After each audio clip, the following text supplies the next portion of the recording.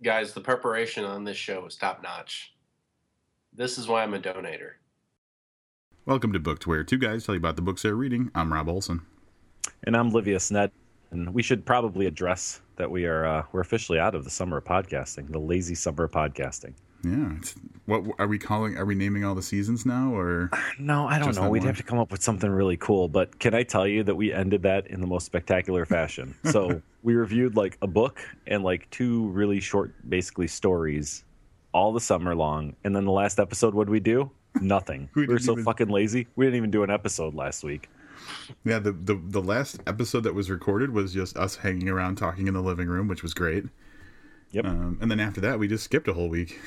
Yeah, so that shit's over, though, right? We're back to reviewing books, like, full-time? To be fair, though, the reason that we didn't put up an episode this past week was we went so fucking crazy in September putting up episodes that our hosting has an upload limit for how much files we can upload. How much awesome. How much awesome can be put up in the internet. Each month, and we hit that like a week ahead of time because of how many episodes we put out. So if we had more money, I'm thinking maybe we could put up more episodes is all I'm saying. There's a way that we can just pay more and have more room so that never ever happens again. Absolutely. If only there was a way. We'll have to figure out a way to elicit some funds somehow to do that. Yeah, internet begging is kind of in right now, so it's a big deal. It's a big deal. Seriously, I should like break a leg and start a GoFundMe. You could. I mean, that's. Oh, can we just do a podcast where we review GoFundMes? All right, I think you're onto something. But can you just pretend you broke a leg, or do you really want to go through with? Well, I don't want to like false advertise. All right. I have to break my leg doing something really fucking cool, though. We're gonna have to come up with something. All right. I mean, okay. Enough of that. So we apologize for not having an episode last week. We are going to budget our megabytes. That's what they're called, right? Megabytes? Mega RAMs, the gigabits a little better to try to keep that from happening. But we did talk about doing more than 4 episodes a month. So we'll see how that evens out. But at any rate, welcome to the fall of reading, or whatever the hell we're going to call it. This is so special that we're returning this. We actually have a special guest this evening who is going to help us review a kind of big deal book. That's right. A big deal guest for a big deal book. Brandon Teets. Oh, we don't have his bio ready, do we? We'll just make it. That's fine. You know, I authored a few things. Big fucking deal. Oh, right, man. Here it goes. This is poor planning. Here's the problem. We think of Brandon as a friend. Yeah. And right, an author. Let's not sell him short in the writing category. Did he write something? You know, 1 or 2 things.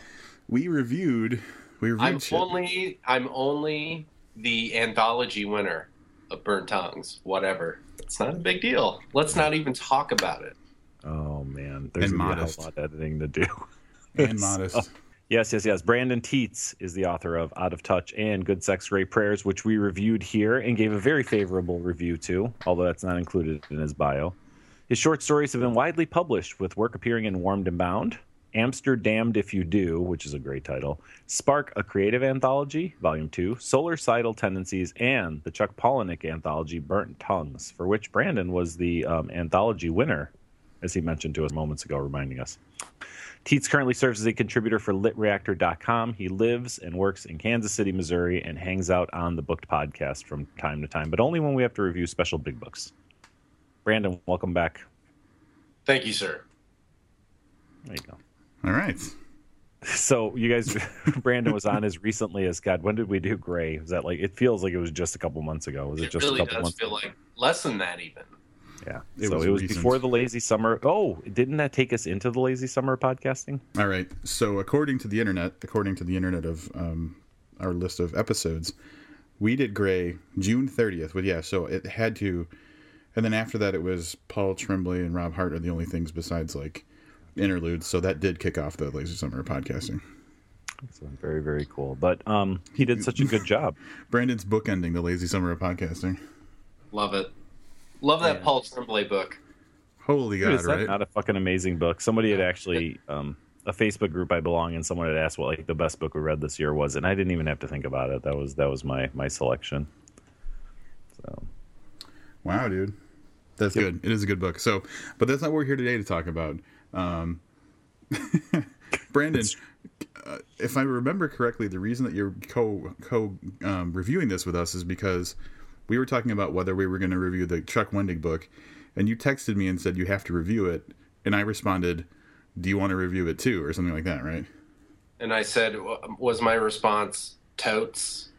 I mean, I could go to the record, but I'm guessing totes probably. Yeah, that sounds about right. Sounds like something to say. Yeah. So that's really all it takes is someone pushes us, we push back, and then that shit's happening. Boom.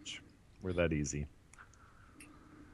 All right, I guess Aftermath. So Chuck Wendig's Aftermath, that's this week's episode. There's been a lot of, I don't even know if controversy is the right word. So there's been some internet trolling of this book. Some negative reviews are believed to maybe be all kind of put out there by the same group of people. So I think that hopefully the three of us will be able to analyze some of the things that have been said and kind of put our own personal opinions into how accurate some of those statements are. So maybe after the end of this, I don't know, maybe we'll do it after we actually rate the book. I have a couple of 1-star reviews pulled up. I'll kind of read them, see if we can hit the big points, and find out if the internet or the 1-star part of the internet is right about Chuck Wendig's book. Cool. So we're getting into the actual review now. We're going to do this typical book review style. We're going to knock the dust off of our process here. So I'm going to read you the author bio that we pulled, I'm guessing, from Amazon. Mm-hmm. Chuck Wendig is a novelist, screenwriter, and game designer. He's the author of many published novels, including but not limited to Blackbirds, The Blue Blazes, and the YA Heartland series. He is co-writer of the short film Pandemic and the Emmy-nominated digital narrative Collapsus. Wendig has contributed over 2 million words to the game industry. He is also well known for his profane yet practical advice to writers, which he dispenses at his blog terribleminds.com, and through several popular ebooks, including The Kick-Ass Writer, published by Writer's Digest. He currently lives in the forests of Pennsylvania with his wife, his tiny human. He didn't say his tiny human, but that's what I'm saying. And Red Dog. We have had Chuck on the podcast, and we reviewed some of his books before. So if you go back to episodes 131, 132, that's our reviews of Blackbirds and Mockingbird. 133, so bam, 3 episodes in a row. 133 was our interview with Chuck Wendig, and then later on 187 is when we reviewed the 3rd book in the Miriam Black series, The Cormorant. I remember Wendig Month. Wendig Month. That's because he won a This Is Horror award. No, he was second up. He was second runner-up for This Is Horror award. Yep. He was the guy that didn't win, but it was next in line. Whatever you fucking call that. So we threw those people some love, because that's just how... that's how we got Josh Malerman in Bird Box, too, I think. I believe so. All right, so I listened to our review of... And, of course, you think listening to it, I'd remember what the fuck that book was called. That other Star Wars book we reviewed earlier. Heir to the Jedi? Heir to the Jedi. I listened to that this morning, but I was at work, so I had to kind of keep pausing it, so it was hard to stay in the thread. But I remember there being a really long synopsis, and apparently this is a requirement for all Star Wars books, so buckle in, kiddies. The second Death Star has been destroyed, the Emperor killed, and Darth Vader struck down. Devastating blows against the Empire and major victories for the Rebel Alliance, but the battle for freedom is far from over. As the Empire reels from its critical defeats at the Battle of Endor, the Rebel Alliance, now a fledgling New Republic, presses its advantage by hunting down the enemy's scattered forces before they can regroup and retaliate. But above the remote planet Akiva, an ominous show of the enemy's strength is unfolding. Out on a lone reconnaissance mission, pilot Wedge Antilles watches Imperial Star Destroyers gather like birds of prey circling for a kill, but he's taken captive before he can report to the New Republic leaders. Meanwhile, on the planet's surface, former rebel fighter Nora Wexley has returned to her native world, war-weary, ready to reunite with her estranged son, and eager to build a new life in some distant place. But when Nora intercepts Wedge Antilles' urgent distress call, she realizes her time as a freedom fighter is not yet over. What she doesn't know is just how close the enemy is, or how decisive and dangerous her new mission will be. Determined to preserve the Empire's power, the surviving Imperial elite are converging on Akiva for a top-secret emergency summit to consolidate their forces and rally for a counterstrike. But they haven't reckoned on Nora and her newfound allies, her technical genius son, a Zabrak bounty hunter, and a reprobate... what's that word, Rob? Reprobate. Thanks, Rob. Imperial defector who are prepared to do whatever they must to end the Empire's oppressive reign once and for all. Dun, dun, dun, dun, dun, dun, dun, dun, dun, dun, dun, dun, dun. That's the coolest thing I've heard in a long time, Livius. Doing Star Wars noises. I knew I probably wasn't going to get you to actually put any music in this episode, and you can't have Star Wars without that. It's just so much work. It's not a lot of work, to be honest. Yeah, that was a fucking gigantic synopsis. That was huge. And I would say pretty accurate. Lengthy, but I think it actually covers all of the bases of this story. Now, I don't know how much of the story, because the story gets fairly complex. There's a ton of characters in it, so I don't know how much we'll do this like we do a regular review where we talk about each and every character, because there seem to be more than normal for a book. Am I wrong about that, guys? Not necessarily. No, there's definitely a lot of characters because I think our main New Republic group, like the people who are supposed to be the people we're rooting for, is at least 5 or 6 people. And then you've got all those big Empire people that are meeting, and that's like 6 or 7 people. So, and then there's like fucking that. All the interludes? Is that what you're going to get at? There are the interludes too, which is just a bunch of random shit. Yeah. And that random shit, that random shit adds a lot. Maybe a lot you don't need. All right. So let's talk story structure then, and we can kind of address this because I was thinking that at first, but then I had some other thoughts. So the story goes back and forth. Some of what you heard, we kind of follow Wedge and his capture on a Star Destroyer, Nora Wexley getting home, stuff that's going on with her kid. But in between, there are probably 10, maybe a dozen interludes. Yeah, it sounds accurate. Yeah. So for people who aren't familiar with interludes, that's where it goes away from what it normally does and just talks about really random stuff. We're really good at doing that here on Booked. So we actually have interlude episodes specifically for that reason. They seem to be unconnected at their heart with the actual story we're reading.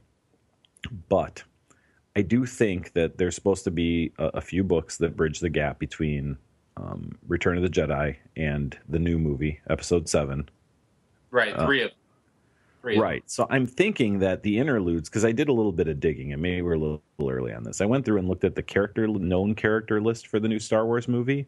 I did not see one name that was in this book that wasn't an existing, already Star Wars character.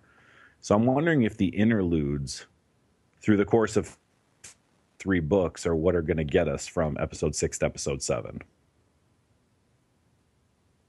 I mean, if we're going to talk about the interludes, I guess on a basic level, I see them as a way to kind of flavor the book with the real life impact of what the Empire was, when the Empire was at its worst, or the impact on people's lives now that the Empire is falling, like, and all the angst and crazy shit that's going on with people's lives, just kind of like a little bit of seasoning to the overall story. I get what he was doing there, and when he did those interludes, it felt a little bit World War Z-ish, where it's like you're seeing this. Yeah, you're seeing this group of people over here. You're seeing this group of people over there, but it was just excerpts. I mean, it didn't really add that much that I really needed, so it sort of seemed superfluous. Well, it was you guys get that at all? It was more tone than plot, for sure. If that's what you mean. It just, I don't know. It didn't really. It sort of took away from the main narrative, I felt. Yeah, it was a little jarring. I'm not going to say it wasn't. I think that, I don't know, in knowing that there's 3 books, it's kind of like starting a book like Grey, for example, where there's going to be 3 books. How much of what's in book 1 kind of does service to what's coming up and sets it up. So I will tell you this. This is probably not going to be a spoiler-free episode, I don't think, by the way, kids, if you're listening and you really want to read this, we're probably going to give some things away. One of the interludes is that Chewbacca and Han are probably on their way to liberate the Wookiees from, I forget what planet they're on. but that they have an opportunity because of a reduced Empire presence to liberate all of Chewbacca's people. So I am going to take a stab at that and may continue in another interlude, another book, but I think episode 7, we may see a free Wookiee planet. And that was that's going to be. Yeah, that was one of the few I was okay with. I felt like that needed to be in there. In fact, I wanted more of that. And not just because it had Han Solo and Chewbacca? Well, no, because it had Han Solo and specifically because it had Han and Chewie, because I know that they're going to be in this movie, so I feel like them getting FaceTime is a little bit relevant. Well, yeah, I'll give you that. I get what you guys are saying, and I'll be honest, from my perspective, I didn't feel like the interludes interrupted the flow of the story. But at the same time, the story is so all over the place anyway, because stuff takes place on this planet of Akiva. Stuff takes place off planet with people in the New Republic, in other places. Like, what's the fucking, it's a trap guy? Admiral Akbar. Akbar. There's a lot of Akbar stuff going on. It's a trap guy. It's a trap. Yeah. Well, I say that because I don't know if it was just Wendig, having a laugh, but like everything that had to do with Akbar was about trying to not get into another trap. Yeah. Or like moisturizing himself. It did come up a lot, the trap element. He was thinking about traps. Other people were thinking about he got into a trap. Like anything that had to do with Akbar was all about traps and moisturizer. Well, that's a scaly looking motherfucker. He needs some moisturizer. So anyway, the book was a little large in scope, and it was, like Livius was saying, jumping from place to place. So I didn't really find the interludes to be like any kind of extra burden, but that could just be me. So that covers interludes. Overall, it's really hard to review this book because there are so many different elements. So we're talking about it being a transition from, and I'm talking movies here, episode 6 to episode 7. But then we also have to talk tropes, right? We have to talk about things that are key to the Star Wars universe that happened here. And I think that Wendig, and I'm going to assume, as we talked about in previous episodes, he's probably tied into a fairly tight script on what needs to happen in this.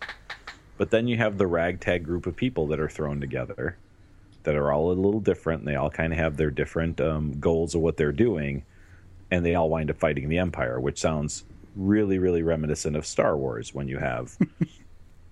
Well, you have Obi-Wan Kenobi and you have Luke Skywalker who need Han and Chewie to get, to get to wherever they're going, and then they run into Leia and C-3PO, and you've got these 5 or 6 people, including androids, all fighting for a common cause. And when you really look at this, you have the mother and son, you have a bounty hunter, you have a former Imperial officer, and you have a robot, all fighting the Empire. Sounds all familiar. For different reasons. Well, but you know what? But I think that's important in the transition, is that it maintains some of its magic. There are some things in this book that I marked down as discussion points, which on their surface, when I was looking, I was like, oh, this is kind of a negative thing. This is kind of a negative thing. But when I brought myself back into thinking about the Star Wars history, the mythology, the movies, they're all things that exist. So I'll mention one of them now. We could talk about them. Like the narrow escapes. There were dozens, maybe I'm exaggerating, of narrow escapes. We call that in the industry, we call that action padding. Right. And it's when you have your characters narrowly escape. They get captured. They escape. They narrowly get captured. They get out of it somehow. And it seemed like a lot of this book was action padding. Mm-hmm. A lot. But when you look at the movies, specifically the first 3 movies, that's the Star Wars universe. Yeah, that's how it happens for these people, So again, I thought the same thing. I was like, oh, this seems excessive, and I thought, wait a minute, this is what Star Wars is all about. A lot of action, a lot of barely getting out of things, and it, for me, it sits okay. Had this have been a book about just your regular, well, if it was just a regular science fiction book, I wouldn't have read it because let's face it, would be science fiction. Oh yeah, we know how you feel about science fiction. Had this been a non-Star Wars related book, I probably would have taken more issue with it, I guess is what I'm trying to say. Let me ask you this, though. What were the most interesting parts to you? Because I know the ones that I have in mind, and they weren't the fucking action padding. Rob, would you like to go first? Yeah, I've got a couple ideas on that. So, understanding that this is coming right after Return of the Jedi, right? Which, can I put this in a little bit of context, the fact that we're talking about this? I'm in my late 30s, and I remember, as a child, being in the theater for Return of the Jedi when I was like 5 years old. So, Star Wars is fucking... Anyway, just thought about that. It's crazy, Star Wars dude. is a big deal. Star Wars is kind of a big thing. So this is after Jedi, blah blah blah. The Empire is crumbling, but still an entity, and the rebels are now the new Republic, right? So the thing to me that I found very interesting about this was the perspective that the high up people in the Empire had to kind of come to grips with about what they are and what they did in history, and the perspective of the rebels knowing that even though they had a victory, they didn't have the victory. Like, those two things didn't come up often, but when they did, I thought they were probably the more powerful parts of the book. And I have quotes to support that we'll get into in a little bit. I agree with you, man. You know what? When they started talking about the Force as a religion that's not universally accepted, I really got hooked on that. I also got really hooked on Sinjir. Yeah. Is that how you guys are pronouncing it? Yep. When he started talking about his time with the Empire. Yeah. As a loyalty officer, I thought I was completely hooked on that.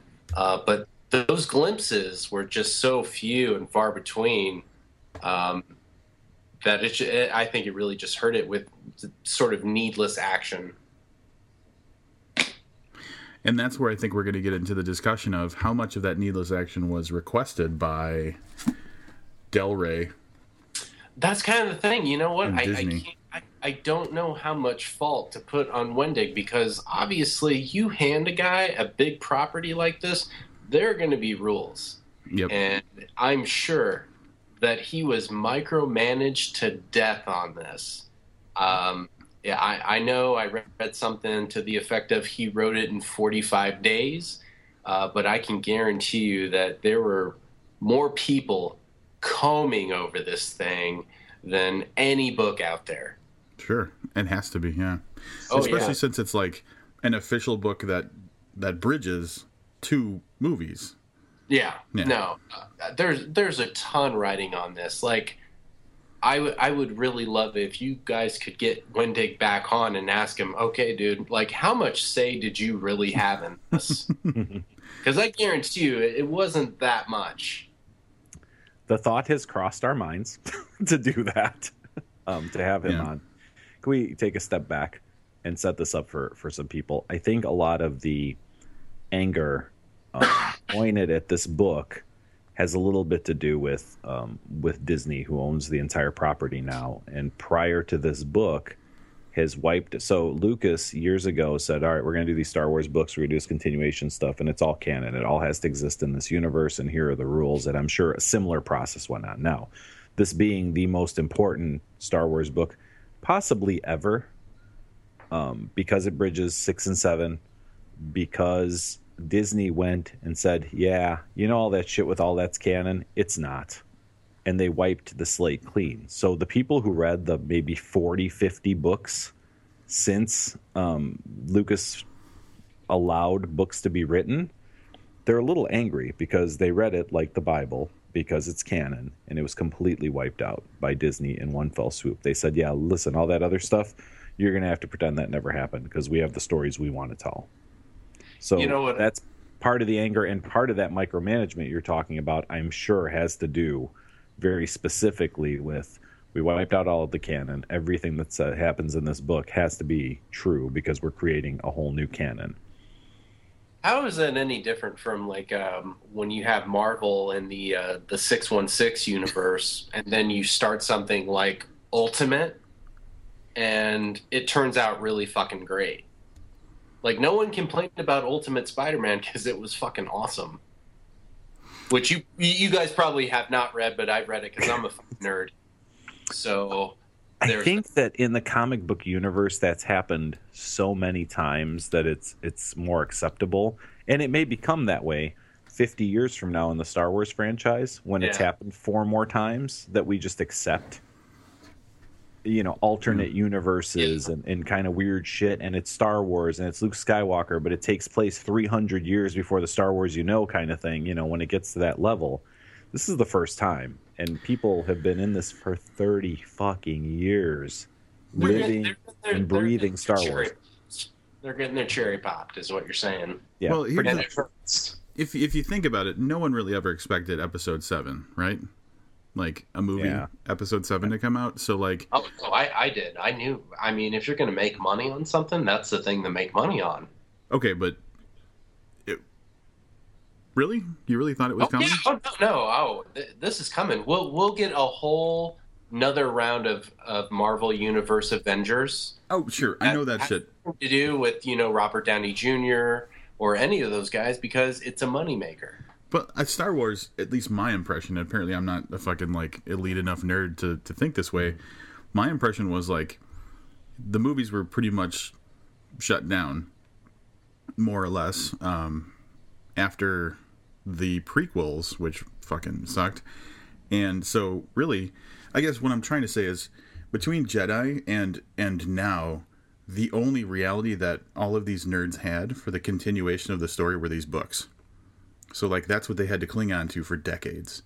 Yeah. And now Lucas had originally promised 9 films, but yeah, I think you're right. In some ways I agree with you that I thought after the flops of the whatever episodes 1, 2, and 3 that was never going to come to fruition. That was it. It had to be that he sold the entire Star Wars thing.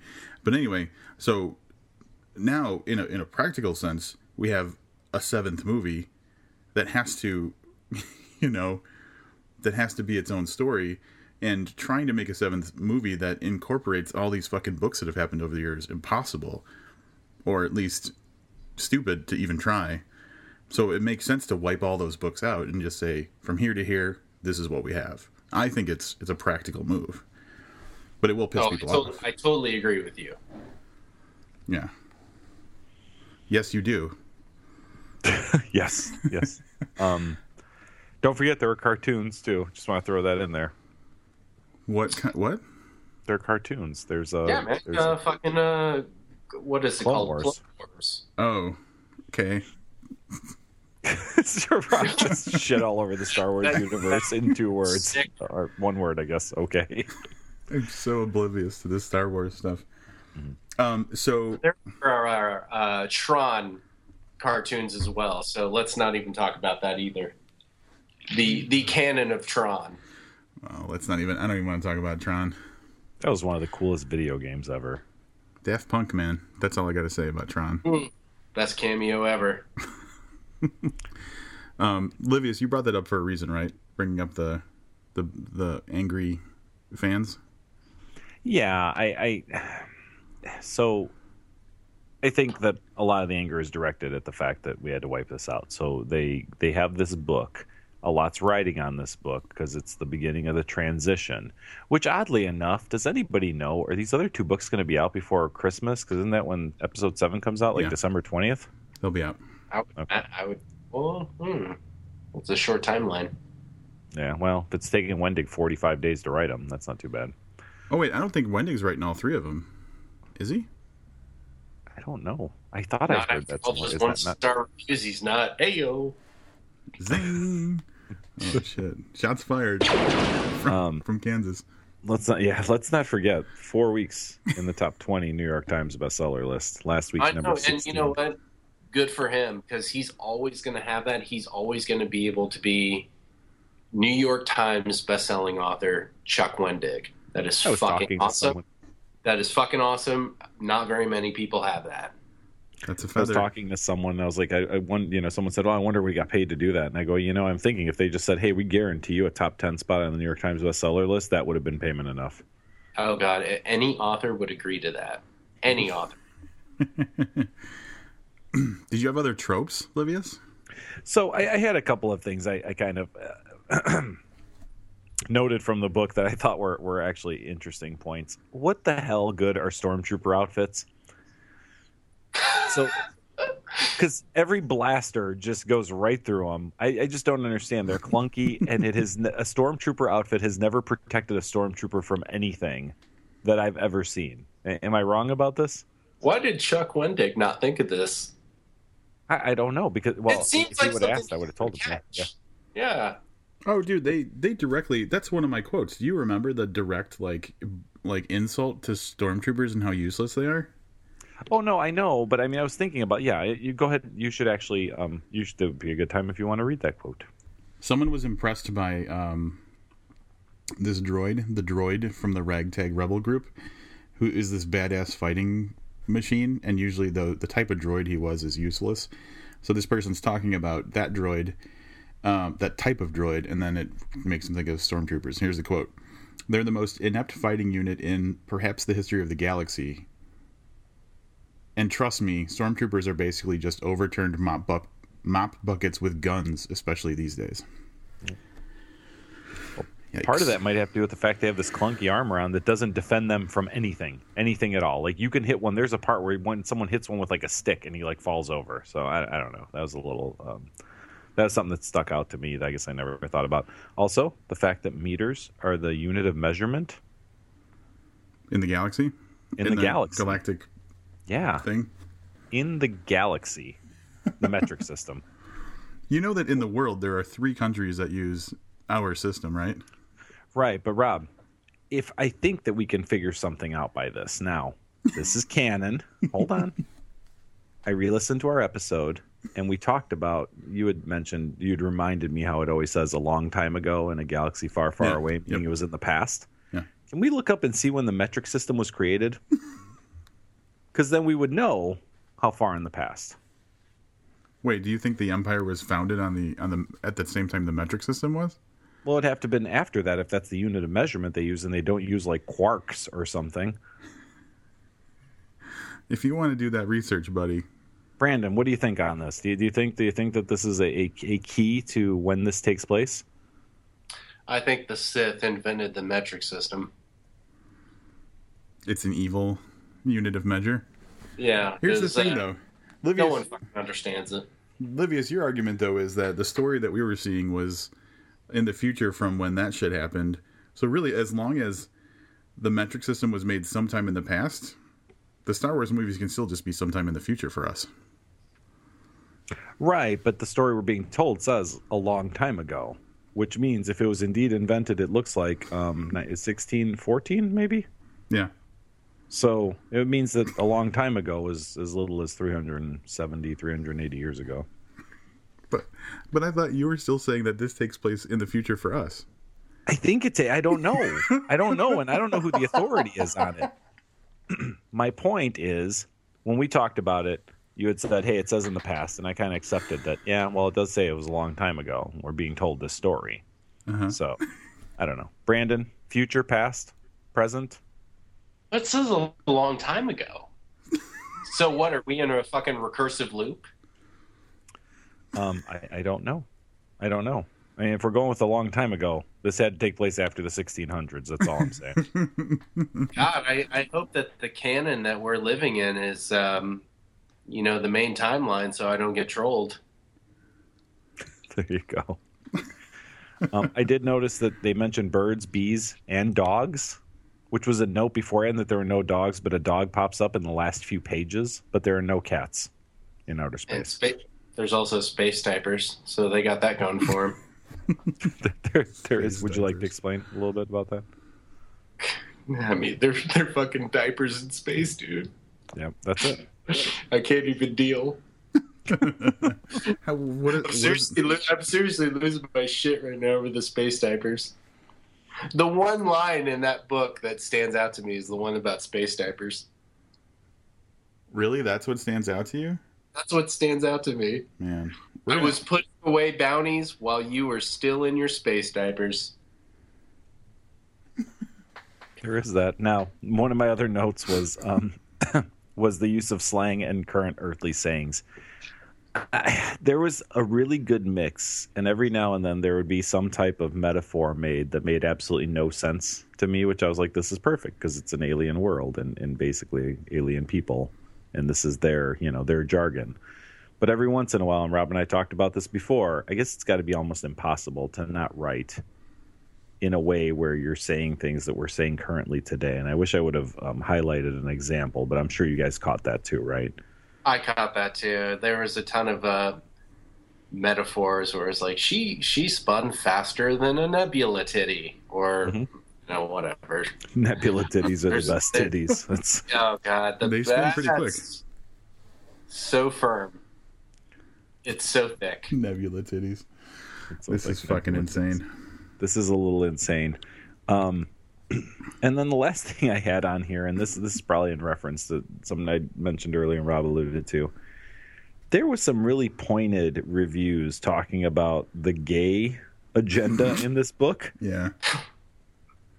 Can we address the gay agenda in this book? We can do our best to address the gay agenda. There was exactly 5 gay. And I believe I'm measuring that correctly with the metric system. Oh, okay. Okay, so Nora's got a gay sister who is married, and then there was a interlude in which one character had 2 dads, and then we have Sinjir, which spoiler alert, also gay, and it was not like a big thing. I mean, it just seemed like it was like, hey, they're gay, so there's that. And it didn't really take away or add anything to the story. It was just like, it seemed peppered in for the sake of diversity. I'm going to go ahead and say that, like, it was almost unnoticeable. Like, yeah. A lot of the gay stuff that's coming up in the controversy about the book is like how he's like shoving the gay agenda down your throat, which is just funny that people are saying that in that context, but it is happening. I was like, the whole Sinjir being gay thing was basically like the bounty hunter awkwardly says, yeah, we could fuck now, and he's like, oh, I'm not into the ladies, and she's like, okay, and that's the entire conversation. Yeah. There was a lack of gay fucking.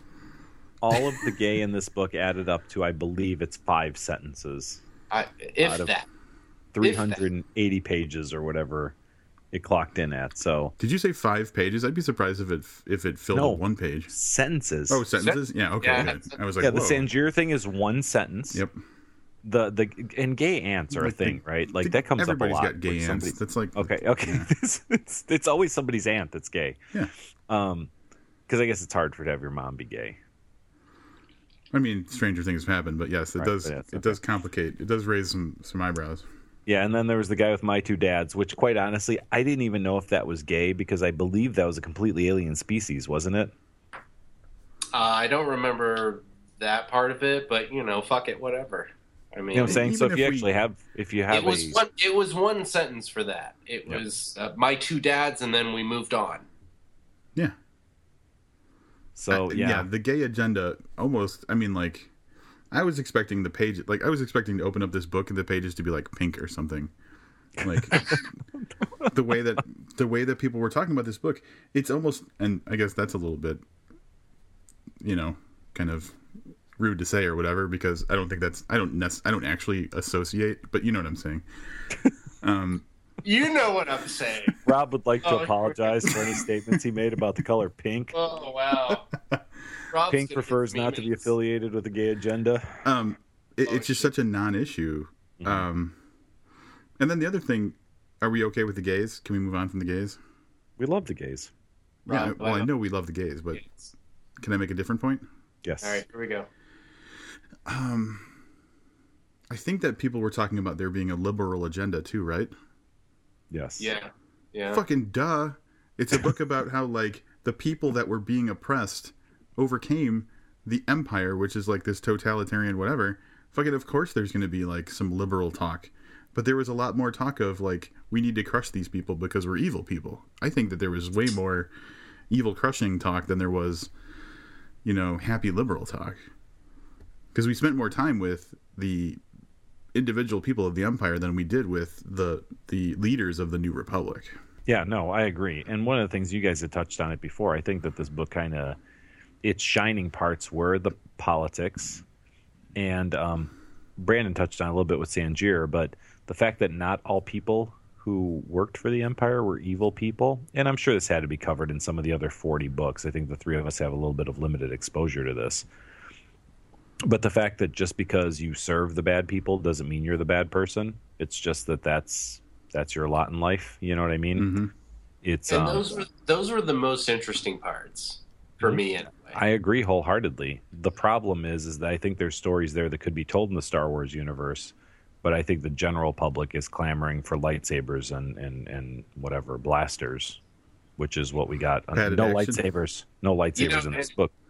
Admittedly, I fall into that camp because this kind of fell into what I call Agents of S.H.I.E.L.D. territory, which is basically like you love the universe, you love Iron Man, and you love Thor and Black Widow, but you're watching a show that does not have Iron Man, Thor, or Black Widow. And that's kind of what this was. There's no Jedi and no Sith and no lightsabers.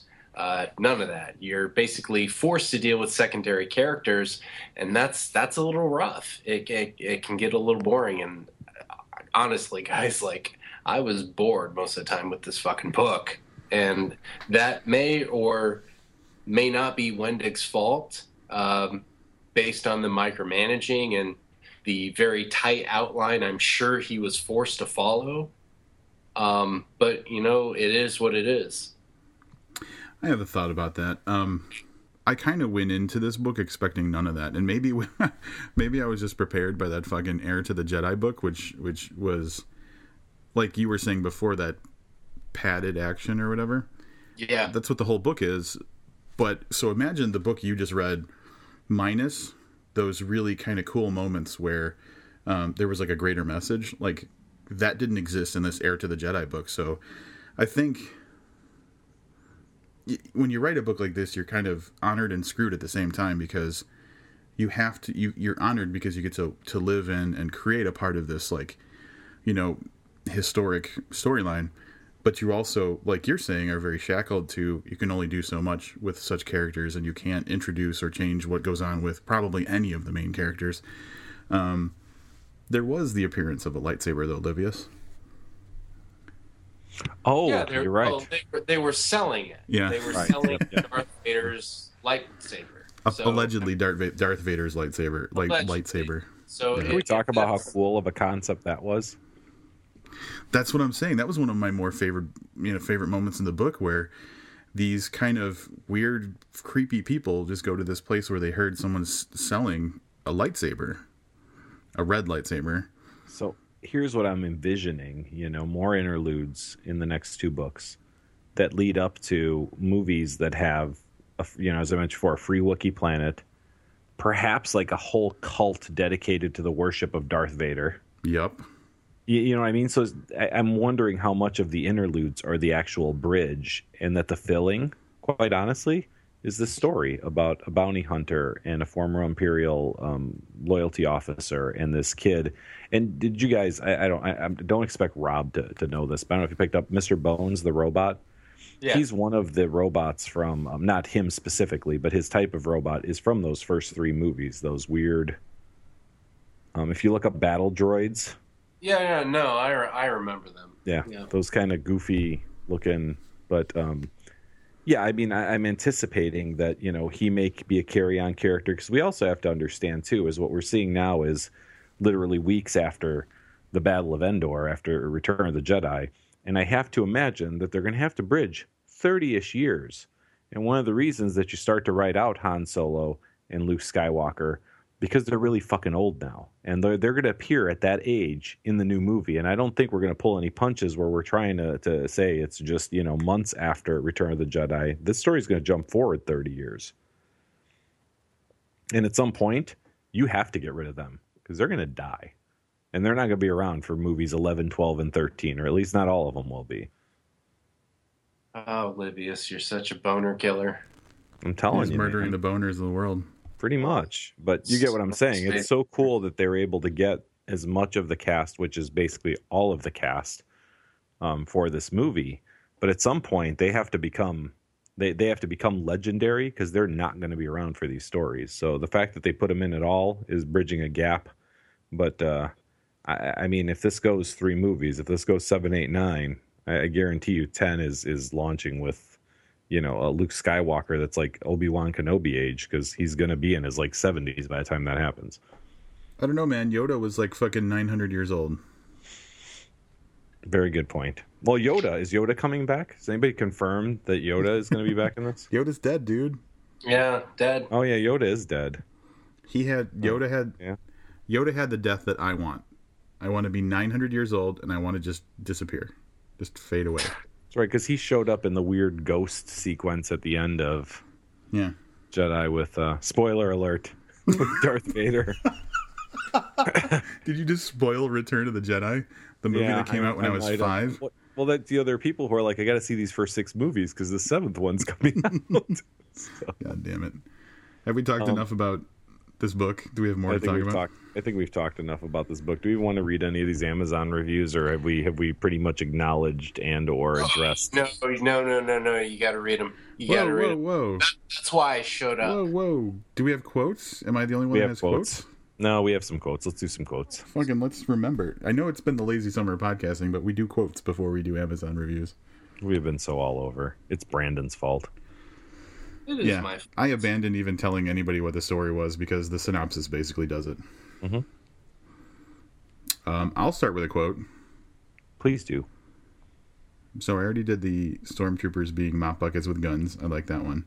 I just have 3 other quotes, so I'm going to do one. And one of the great conceits of the book is that these people from the Empire... So the Emperor's dead. Darth Vader's dead. The Death Star's gone. So basically you have this gigantic empire with no leadership that's crumbling. And so the people who are still like somewhat leaders need to figure out what's going on. So they all kind of gather together. And that's kind of the conceit of the book, is that this is happening while these rebels are at this planet. And they're having this conversation about, you know, the state of things. And what was her name? Rey. So one of these leaders, one of the, I guess she's an admiral, and she commands part of some of the Star Destroyers and stuff. I don't know the names of the different ships. I'm not a big enough nerd. Imperial Star Destroyer? I don't know if there's different. She commands the big one, right? I'm right about that? I think it's a Super Star Destroyer. Is that it? Brandon's being really quiet. Yeah. Super Star Destroyer? They couldn't have come up with a better name than that. No, they could not. She commands that It's thing. a Star Destroyer that's like super. What else do you call it? Look, we have a lot of Harvard and Yale graduates on this, and that's what they agreed upon. So, I mean, if you don't like it, go fuck yourself. Whoa. I think that's the first time someone's told me go fuck myself on my own podcast. It comes out of love. Won't be the last, I'm sure. Anyway, so there's this like high level Empire meeting, just talking about the state of things, and Rey is one of these people, and she basically has to kind of set people straight on history. And actually, I'm gonna do 2 quotes back to back. So this is a conversation between 2 people. One's this fucking evil, heartless, wants as much power as possible guy, and the other is Rey, who kind of has common sense. And he's saying in some cases they've literally stolen and subverted some of our probe droids and are using them to spread their lies. And she says, are they really lies, or are we the ones lying to ourselves? Which is really cool. Not too long after that, she says, or later in the book, but a similar conversation, she says, this isn't some kind of inspirational story, some scrappy ragtag underdog tale, some pugilistic match where we're the good-hearted gladiator who brings down the oppressive regime that put him in the arena. They get to have that narrative. We are the ones who built something called a Death Star under the leadership of a decrepit old goblin who believed in the dark side of some ancient, insane religion. That's good shit. I agree. That's good shit. I also agree. That's good shit, yes. Then we also have quotes. The good shit seal of approval. Brandon, I believe you have some quotes, yes? But first, go fuck yourself. Ooh, thank you, baby. Yeah, I do have. I have one more quote because I wasted my space diapers quote early. This is from Olia, which, if I recall correctly, that is the reporter from one of the interludes or something like that. But this is talking about the empire and democracy. So here we go. They cared nothing for democracy. They valued order above everything else. They wanted to be right so badly that anybody who even hinted at getting it wrong or doing it differently was branded the enemy and thrown into a dark prison somewhere. They destroyed other voices so that only their own remain. That is not us. We will not always get it right. We will never have it perfect. And for some reason, that stuck with me. I felt like that was a really good one. That was a good one. I regret telling you to fuck yourself. Oh, you're sweet. It seems that the theme of these quotes is going to be all political and all the things that we liked about this. So in keeping with that, Wedge thinks, that's a lesson we could stand to learn. Imperials are just like us, some of them at least. It's easy to label those who serve the Galactic Empire as pure evil, all enemy, but truth is, a lot of those who do so were either sold a bill of lies or forced to by threat of pain or death. Already the New Republic has seen defectors, men and women who have seen a chance for escape for a new life. So kind of what we were touching on before, actually talking about the people and less about the spaceships, I guess. Yeah. I just have one final one, and this is Sinjir, our now outed character, the guy who was part of the Empire but then finds himself working with the rebels. Is like there's this like really introspective, almost like existential moment where he's just thinking about a bunch of bad stuff from the past and how like he participated in being like part of this bad thing. And the quote that I thought was just popped out in the moment was, "We're all stardust and nothing." So he was having a sad little moment. I got one more that I found. The TIE fighter descended onto the planet Akiva and shot Wedge Antilles right in the tits.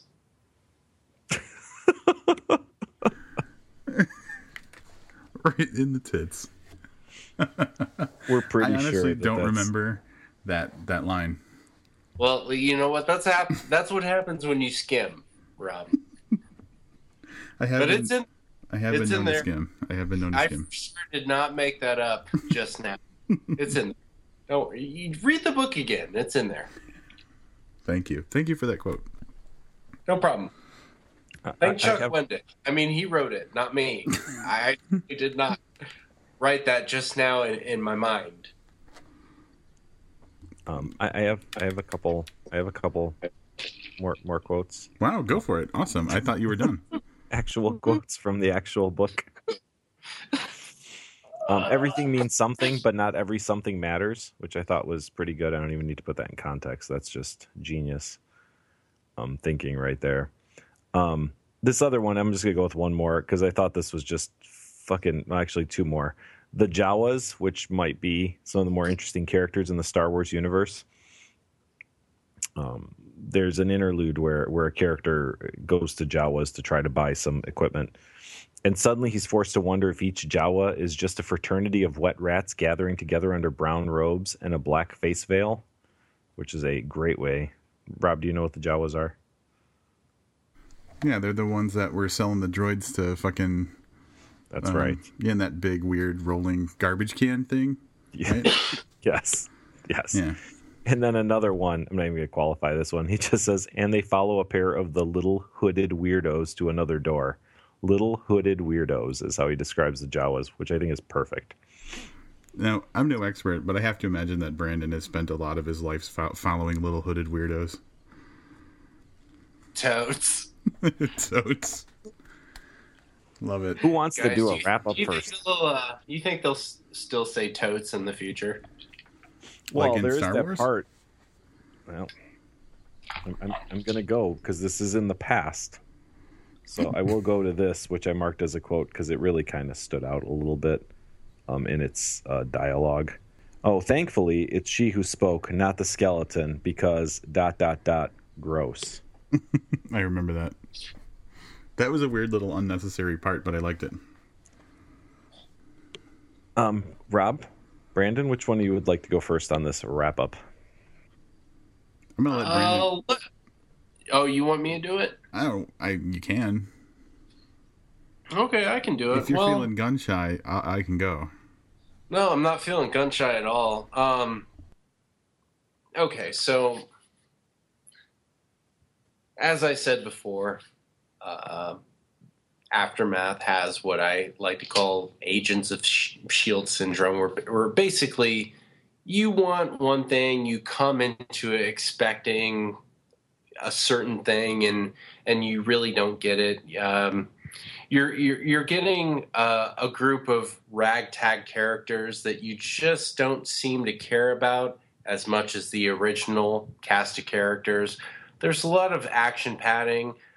I really can't blame Chuck Wendig for all of this because, as I said before, he's probably working within a tight micromanage outline that he really has no control over.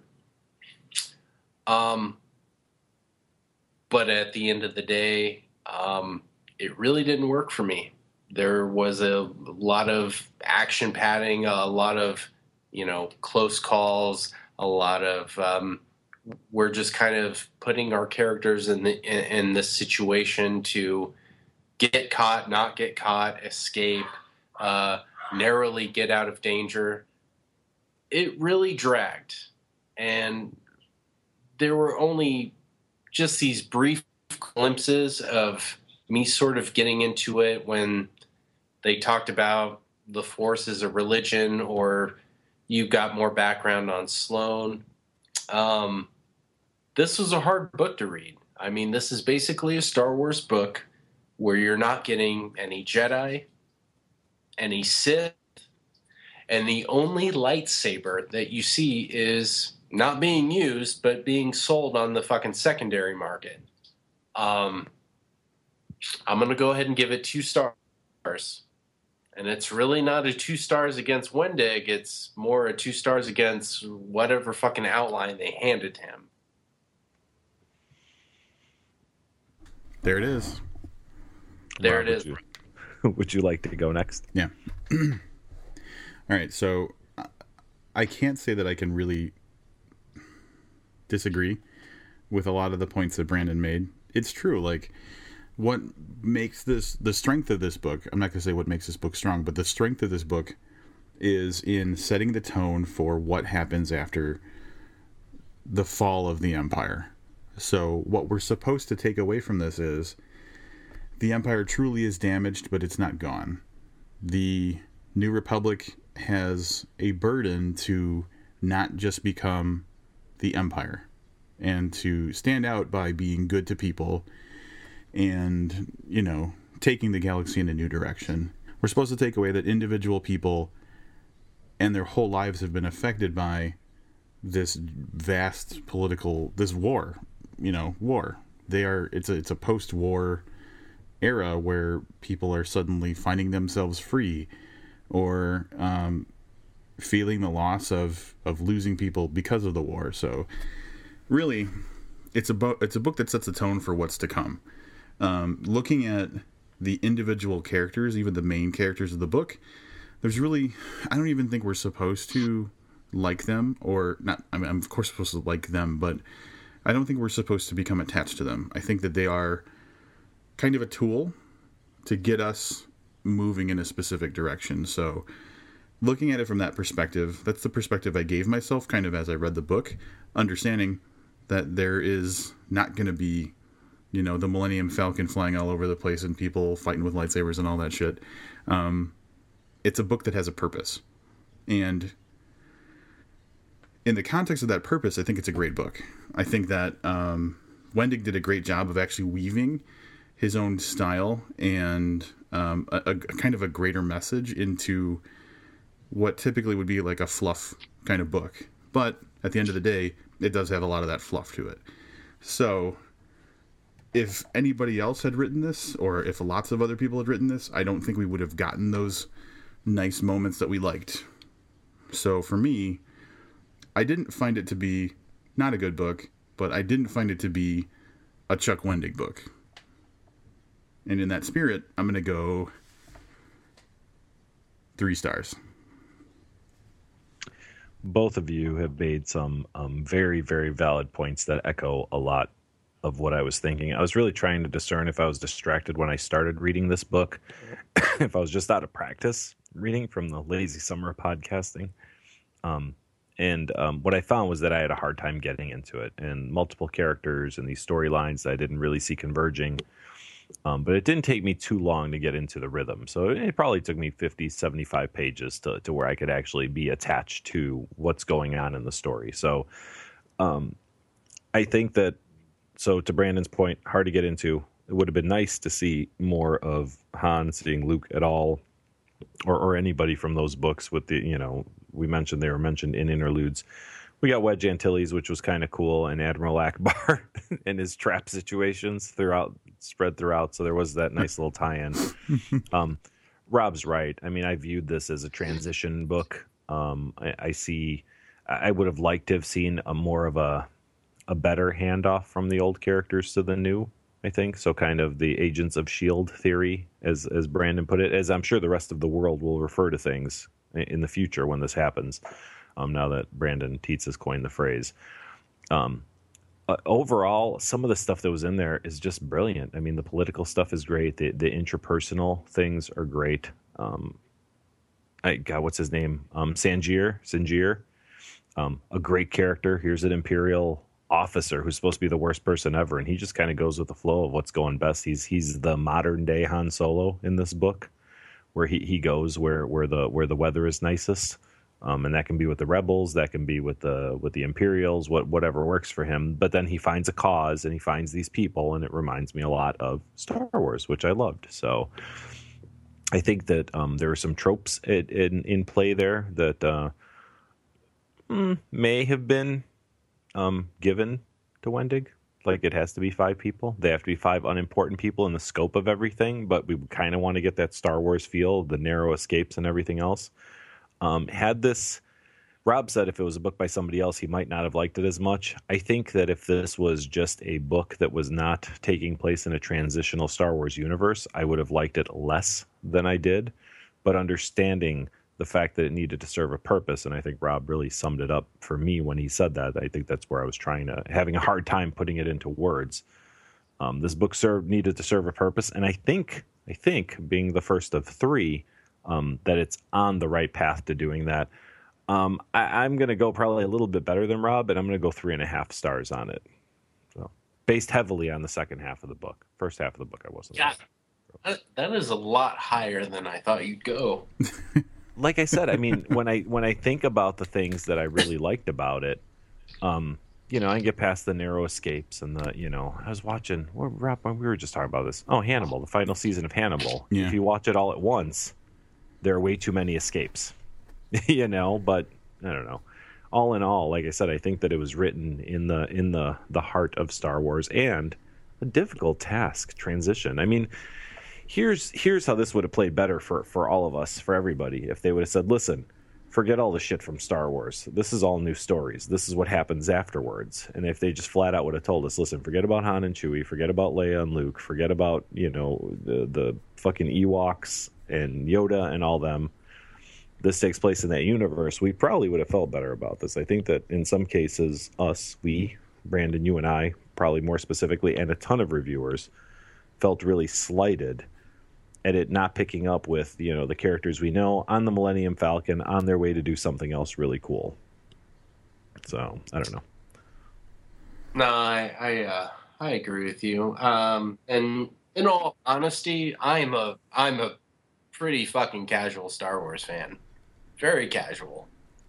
But something like this, I don't know. I think it's one of those things where it's like, it's a setup to the bridge, and we haven't seen the whole bridge yet. But what I've seen so far, not a fan of. That's kind of where I'm at. And that's fair. I gotta be honest with you. The trailer, as excited as I was only excited for episode 7 every time they showed someone I knew. Yeah.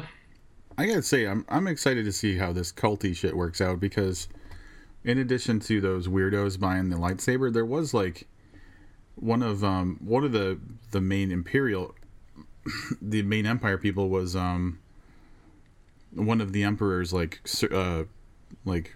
fucking assistants or whatever, his intern, like he was like an Emperor intern or something like that. Yeah, the unpaid intern. Yeah, the advisor to the Emperor. And that guy was like, A, he was creepy as shit. B, he was super evil. And C, like, he was like in reverence of the dark side. Like, that was his whole fucking life. And in a way that I thought was really, really interesting. So, I don't know. I think that there's such potential to make a creepy story out of some of this stuff. The one thing that I've always wanted ever since I saw episode 2 was a Sith Lord that is the same species as Yoda, but like fucking evil. Oh, so it'd be like Yoda, but he'd have to talk like the guy at the Chinese food place. Yes, he'd be like fucking dark. He would be what? Dark Chinese restaurant Yoda is what I've always wanted. How does talking like the Chinese restaurant person make you evil? Look, Brandon don't understands. Just go with it, man. Just go with it. No. All right, I guess Look, I did some research. We have a very, very small following in Asian countries. It's cool. Look, just calm your tits and just sell yourself on the idea of evil Chinese restaurant Yoda. I mean, I'm fucking sold. That sounds amazing. But I just thought right? I just came up with it. I thought there might be something more explanation there, but that's fine. I'll take your word for it. Can we quickly address a couple other things that have been coming up while you guys were wrapping up? I was kind of reading through some more reviews. Writing. Yes. Did you guys have any issue with the writing? I mean, I'm talking line by line writing in this. I did. It was YA, and I fucking hate YA. So there's that. So Sorry. Explain YA. Dig into YA a little bit. First of all, it stands for young adult. Yes. Well, I've read Blackbirds by Wendig. Fucking loved it. One of my favorite books of the year. And then he writes this, and he's relegated to YA, a style in which anyone can digest. Basically, all ages can swallow it, and it really didn't work for me. So stylistically, is it like easy to read words, short sentences, that type of thing, or? Yeah. Also, too, it seemed like I don't know if you guys picked up on this or not, but it just seemed not very Wendig. You know what I'm saying when I say that? It just seemed like he was sort of hamming it up for the YA audience. It's a YA franchise. I mean, it's what it was designed by Disney, man. Of course they're going to try to appeal to that audience. It's my first Star Wars novel, so I don't know any of this shit. So, I mean, if that's how it is, then I'm not a fan. I'm going to read from Amazon Customer is the review here. Wendig, paid per colon. Actual complete sentences in this book, colon, very few. A lot of people are talking about a really, really choppy and short writing style. This has to be the 5th or 6th person I've seen that mentions sentence structure or grammar as one of the things that they didn't like about this book. It was choppy. See, I didn't. Maybe this is all I ever fucking read anymore. I had zero issues with line-to-line writing.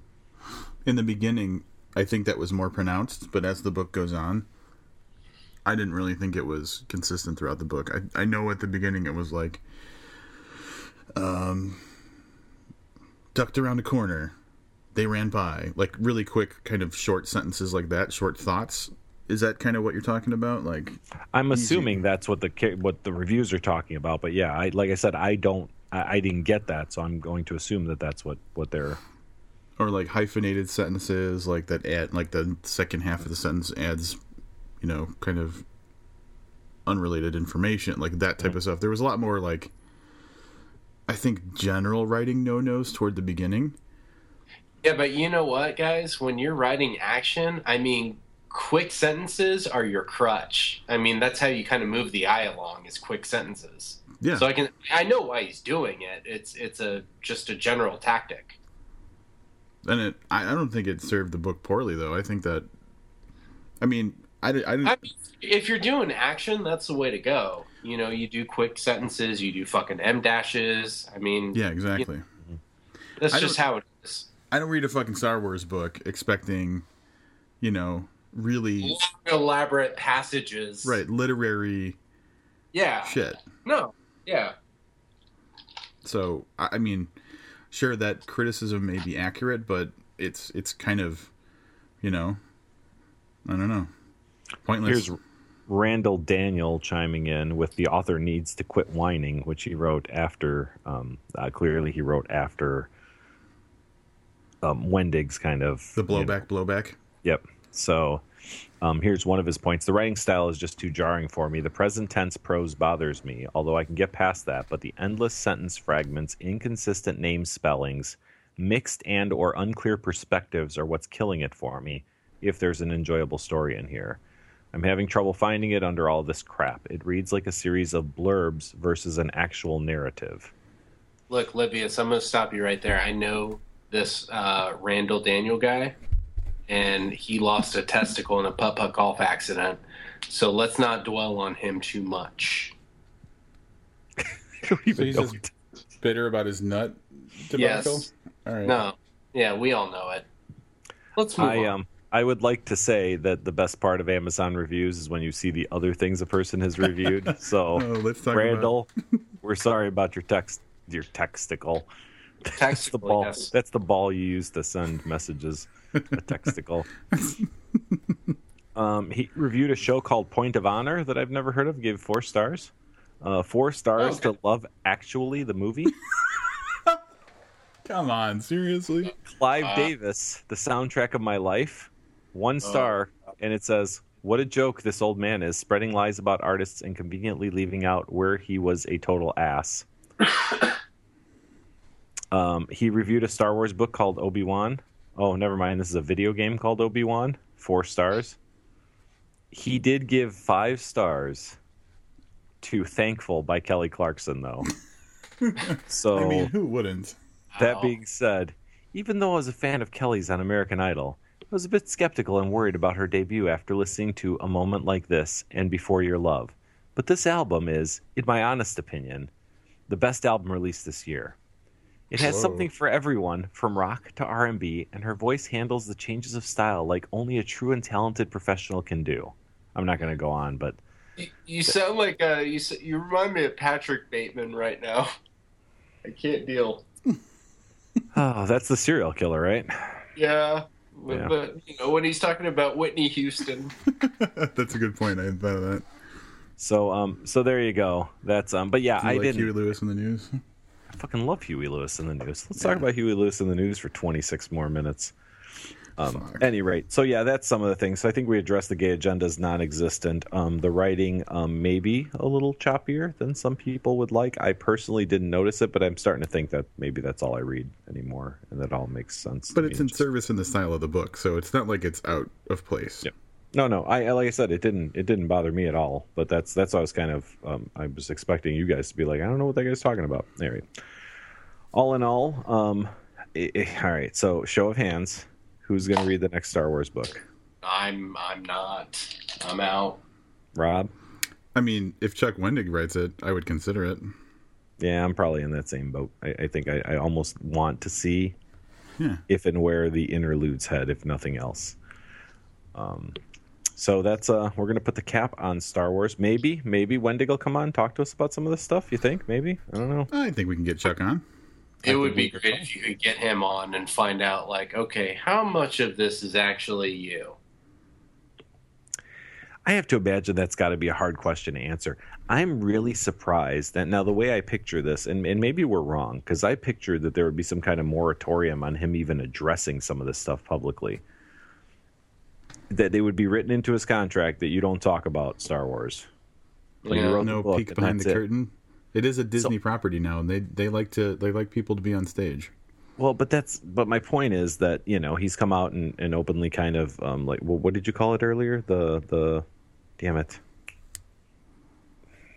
Rob, the backlash of the backlash. Yeah, that's what I called it. Yeah. You know, I was surprised to even see that, and I figured that there would be you don't address people about this. Like, this is a story, we've approved it, and you're done. So we'll see. I don't know. You know, I don't know how much is him. I have to imagine, and I've said this for a long time, and I've said this about other properties too, that you probably have to write under some pretty specific guidelines. So how much of that he would be able to admit to, I don't know. Maybe we'll find out. Maybe we won't. Here's the thing. Regardless, he put his stamp on it, and he's defending it, so he's got to be satisfied with the finished product, and I don't blame him. Like, blame him one bit. Yeah. Go for it. All right. Moving on to some other things. Brandon, you are writing the bridging novel in the Twilight series. Can you talk a little bit about that? Well, you know, it's been rough. I mean, when a big property like Twilight lands right on tits, it's a lot of responsibility. As you know, Chuck Wendig knows this. I know this now. But I am prepared to take these characters to the next generation. Hasn't been easy. There's a lot of cold vampire boners. There's a lot of shittily written romance. But, you know, I'm under contract. All my outlines are being handed to me. So it's been pretty easy. What we really want to know is how far down Rob's throat are you going to push the cross-species agenda? Yeah. About 14 inches. Yeah, I was going to say, Rob can only take about a foot from what I hear. I don't know. I've seen Rob eat potato skins, so I know he can take it. Have you actually seen me eat potato skins? No, I've seen you eat. I can't remember. We were at that German restaurant, and I don't even remember what you're putting back. Maybe sausage, which now I'm saying it sounds horrible. I'm pretty sure we were all on the sausage at that place. Yeah. We were. All right. I've got nothing, man. Brandon, you have a book in the works, and I saw you post on social media just earlier today. You were 90,000 words in. Is that accurate? Yeah. Is that a lot? Not for me. I love long books. So I do know that for some of our crowd, anything over like 200 pages starts to become excessive. But are you able to talk a little bit about that story? Yeah, you know what? It's a complete, total top to bottom rewrite of Out of Touch, my first novel. Basically, what happened is, you know, I released Out of Touch, and then not even a year later, the person in charge of the publishing house was like, that's it, I'm done, I can't do this anymore, due to health issues. So basically, this book has just sort of been sitting out there, and if I sell the copy on Amazon, I honestly have no fucking idea where the money goes. It doesn't go to me. So I'm rewriting it top to bottom. Basically, the elevator pitch, as it were, is a young American male is trained to be a terrorist via an iPhone app on his phone consisting of 366 items. So, yeah, I'm about 90K in. Probably got about 30,000 words to go. I've got some fucking great beta readers lined up. I've got some agents lined up who are interested. So that's kind of where I'm at right now. How does one get added to the beta reader list for this? Well, basically, I mean, you just got to ask. Okay, we'll keep that in mind. All right. I don't know. What was the original? Do you know what the original word count was for Out of Touch, roughly? I think it was closer to 70. Oh, so you're expanding. I mean, I'm sure there's going to be an editing process you're probably going to go through when you're done, but so yeah. It's the expansion of the original. That's pretty cool. And the other thing too is I'm tying it in with Good Sex, Great Prayers, so it's sort of a expanded universe. You caught me a little off guard there. I'm thinking, like, all right, man, there's gonna be some witches and shit in this one, but I'm thinking that's probably not. This does take place. I'm assuming. Is there any supernatural element? Are you able to talk about it? None of that. More like a cameo. As big of cameos you guys are going to have. Oh, see? And that's how you grease the palms over at Booked. That's good at my job. Yeah, anytime we're stoked when we get mentioned in the acknowledgments, but if we end up being a character in the book, I don't even know what to say about that. No, Rob is in right now. Then I'm trying to find out where Livius is going to work in there. Maybe like a fucking DJ or something. He's just vaping in the booth. Dude, it's tough. Have you ever vaped in a really small enclosed space? Like, you can't see shit after a few minutes. Like every day. Yep. That's exactly it. So, Rob, what else do we have going on? Are we going to promote ourselves? Are we going to talk about Patreon and stuff? Oh, hey, how about the new look for our website? We could talk about that. There is an extremely sexy new look for our website. So Rob has been hard at work because astute listeners will note that I wouldn't know how to fucking do this if my life depended on it. We have purchased and have implemented a new look. There's a word. What are these things called? In the nerd world, we call it a theme. Yes, there is a new theme. A theme and a framework. So it wasn't just a theme; it's also got a framework. I'm going to warn you when you initially click on or you go to bookpodcast.com or click a link, it's going to be much brighter at the top of the page than you've ever expected it to be. But as you scroll down, I think that Rob was able to keep a little bit of the classic book look too. So all right. Our darkness. Wonderful job with this. Put the important stuff front and center. There's a nice Patreon link at the top of the website. Chris, remember Chris? I remember Chris. Yeah, Chris, who does contribute to our Patreon, was asking for a search field. So one of the first things I did was make sure that toward the top right side of the website, there is a black box that says search this website. And it actually does search the website. It's not just like a trick that I was pulling. But now that I say that, I should maybe just do that. You should totally do that. Edit this out. Just make it not work. We may hear from Chris in the near future. But probably not this episode, right? No, this episode's probably gone on longer than we normally care for episodes to go on. Yeah. One of the focuses of the website, before I know Livius was about to start saying something different, is it should make it easier to play the episodes without going into the individual episode posts, to download stuff or to share it. So a little bit more user-friendly with the audio part of the episodes, and I'm going to work on making it so that you can get to themed content easier. There is a popular authors on Booked section toward the top right now that's got some of the more frequent visitors to the podcast, and that will switch up every now and then. I think maybe we'll throw some themes of different types of episodes up there. We had some wonderful people make recommendations to us, and I forgot them all. So right now it's just authors. Who recommended that we be shareable to Pinterest? Do you think we're on Pinterest at all anywhere? I think you guys are. We're on Brandon Teets Pinterest. So. I don't use Pinterest, but I know for sure that you have got to be out there. We've been pinned. Amazing. I actually had to. Here's how bad I am at the internet. I'm like, all right, Facebook, Twitter, because it's a T. I don't know why Twitter's on there twice. I recognize the Reddit, Pinterest, Google Plus, I don't know what that is, and that last one, no idea. Tumblr's the second. I know. I figured it out, but I was like, I literally thought, why is Twitter on here twice? And I had to get probably to the Google Plus to go, that must be Tumblr. LinkedIn and StumbleUpon. What the hell's a StumbleUpon? StumbleUpon. That's like a broke-ass Tumblr. Broke-ass Tumblr. It looks like a kind of a broke-ass Tumblr, that little... Can I tell you, I like people who use Tumblr. Tumblr people are funny. They're really funny.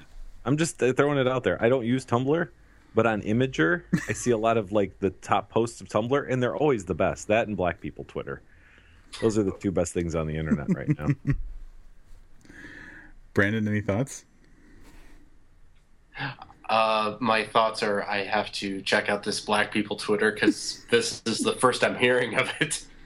So it's I use Imgur to kind of aggregate all the best stuff of the internet because people screenshot that. But there's a Reddit called Black People Tumblr, which may have started with Black people. Black People Tumblr or Twitter? Black People Twitter. May have started Black people using Twitter. I'm not so sure that's the case anymore. But I will tell you, if you go to that subreddit, we'll see you in like 3 weeks.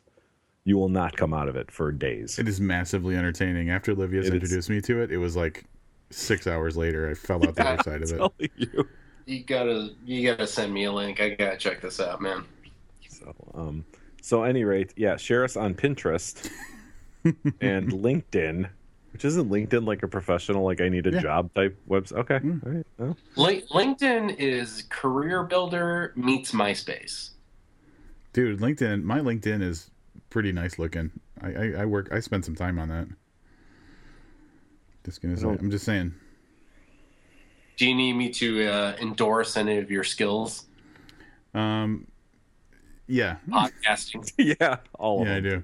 Yeah, thanks. I get endorsed for social media is my number one skill, surprisingly. Not podcasting at all. So I'll endorse that one. Thank you. Beautiful. Gentlemen, anything else before we wrap? Oh, sign up for the newsletter. Yeah, there's a nice, easy link on the website, in the new look on the website, the sidebar on the right-hand side, picture of the book, and then underneath it says sign up for our newsletter and get the booked anthology for free. For free. And what story is featured this week in the booked anthology that we're going to mention? Just pick one. I would go... so we can't talk about the Venturini story because we talked about that all the time, right? Mm-hmm. Right. How about... Can we talk about how Brandon didn't have a story in the booked anthology? Well, here's the thing I was thinking. We weren't really talking at the time. No, we weren't. He was not eligible. I know. That's the thing. That's why he's pushing us to do a booked anthology too. Well, and here's what I think. If there are enough people following for the newsletter, it would make a strong argument that those people read the book and we get good feedback on the first booked anthology, that there would be a second booked anthology. Oh, so you're putting it on people. Oh, I see what you did there. Yeah. Guys, you could call it Book 2 Electric Boogaloo. That won't happen. The story I'd like to talk about, since it's October, though, The Mulligan by Joshua Allen Deitch. Joshua Allen Deitch, long-time friend of this podcast, and I'll be honest, one of the cooler people I've met because of it. A great story in a great anthology. You can read his story for free just by submitting your email address, and you can get this in Mobi, EPUB, or PDF. Yeah, apparently that's all possible. It's all possible right through here, and it's absolutely free. That being said, I don't know that the booked anthology 2 is going to be the next thing that we talk about here on the podcast, but I'm pretty sure we've settled, right? William Gay, Little Sister Death, is that what it's called? Little Sister, yeah. Yep. That's William going Gay to be our next review. Come back approximately 7 days from now. Less than that, because we're... Oh, no. Yeah, you're right. Sorry. And then I'm going to slightly tease the following episode. The following episode, we will be reviewing a book by an author who we have reviewed here in the past. It was a short story collection. That's all I'm going to say about that. But we will have another special guest reviewer. The reason I don't mention the name is I just want to make sure that it all goes down the way it's supposed to, since this person may be somewhere where accessing the internet's a little sketchy. So that's all I'm going to say. Vague booking accomplished. Totally. I'm really excited about the next couple of episodes. I'm actually excited to read about William Gay, or to read from William Gay. I've heard great things. I have never read anything of his, so it's going to be an exciting first for me. I don't believe you've read any William Gay either, Rob? I have not. Brandon, are you familiar? I have not read any William Gay. So posthumously, this was published, right? Because he's been dead for a few years now. He died, within the last year or two. Yeah, but so heavily revered amongst our normal kind of group of people. So, yep. So, Dzank put out Little Sister Death just a week ago. I think it's only been like a week or so. So we're pretty fresh on this one. Looking forward to doing that. Looking forward to reading the next book we're reading, and then it's probably going to be like a Halloween spectacular, I think. So I think that's the next 3 episodes. Look, we got a plan. We have things to do. This is so exciting. It's fucking amazing. Love it. Amazing. So it's astounding. So, Brandon, thank you so much sir. for joining us and agreeing to review this book with us. It was very nice of you. God, I have such a good time with you guys. I wish I could do it more often. It's always a pleasure, and we may make that happen for you. You never know. Yeah, if the next Star Wars book. Yeah, not a Star Wars book. If history tells you anything, is that when someone says they'll do something for us, we milk that for literally everything that we can get out of it. Yeah, I've noticed that. Pretty much. So, Brandon, get back to rewriting. Rob, get to editing. I have video games I need to go play. So, without further ado, until next time, I'm Livius Nedden. I'm Rob Olson. And I'm Brandon Teets. Keep reading.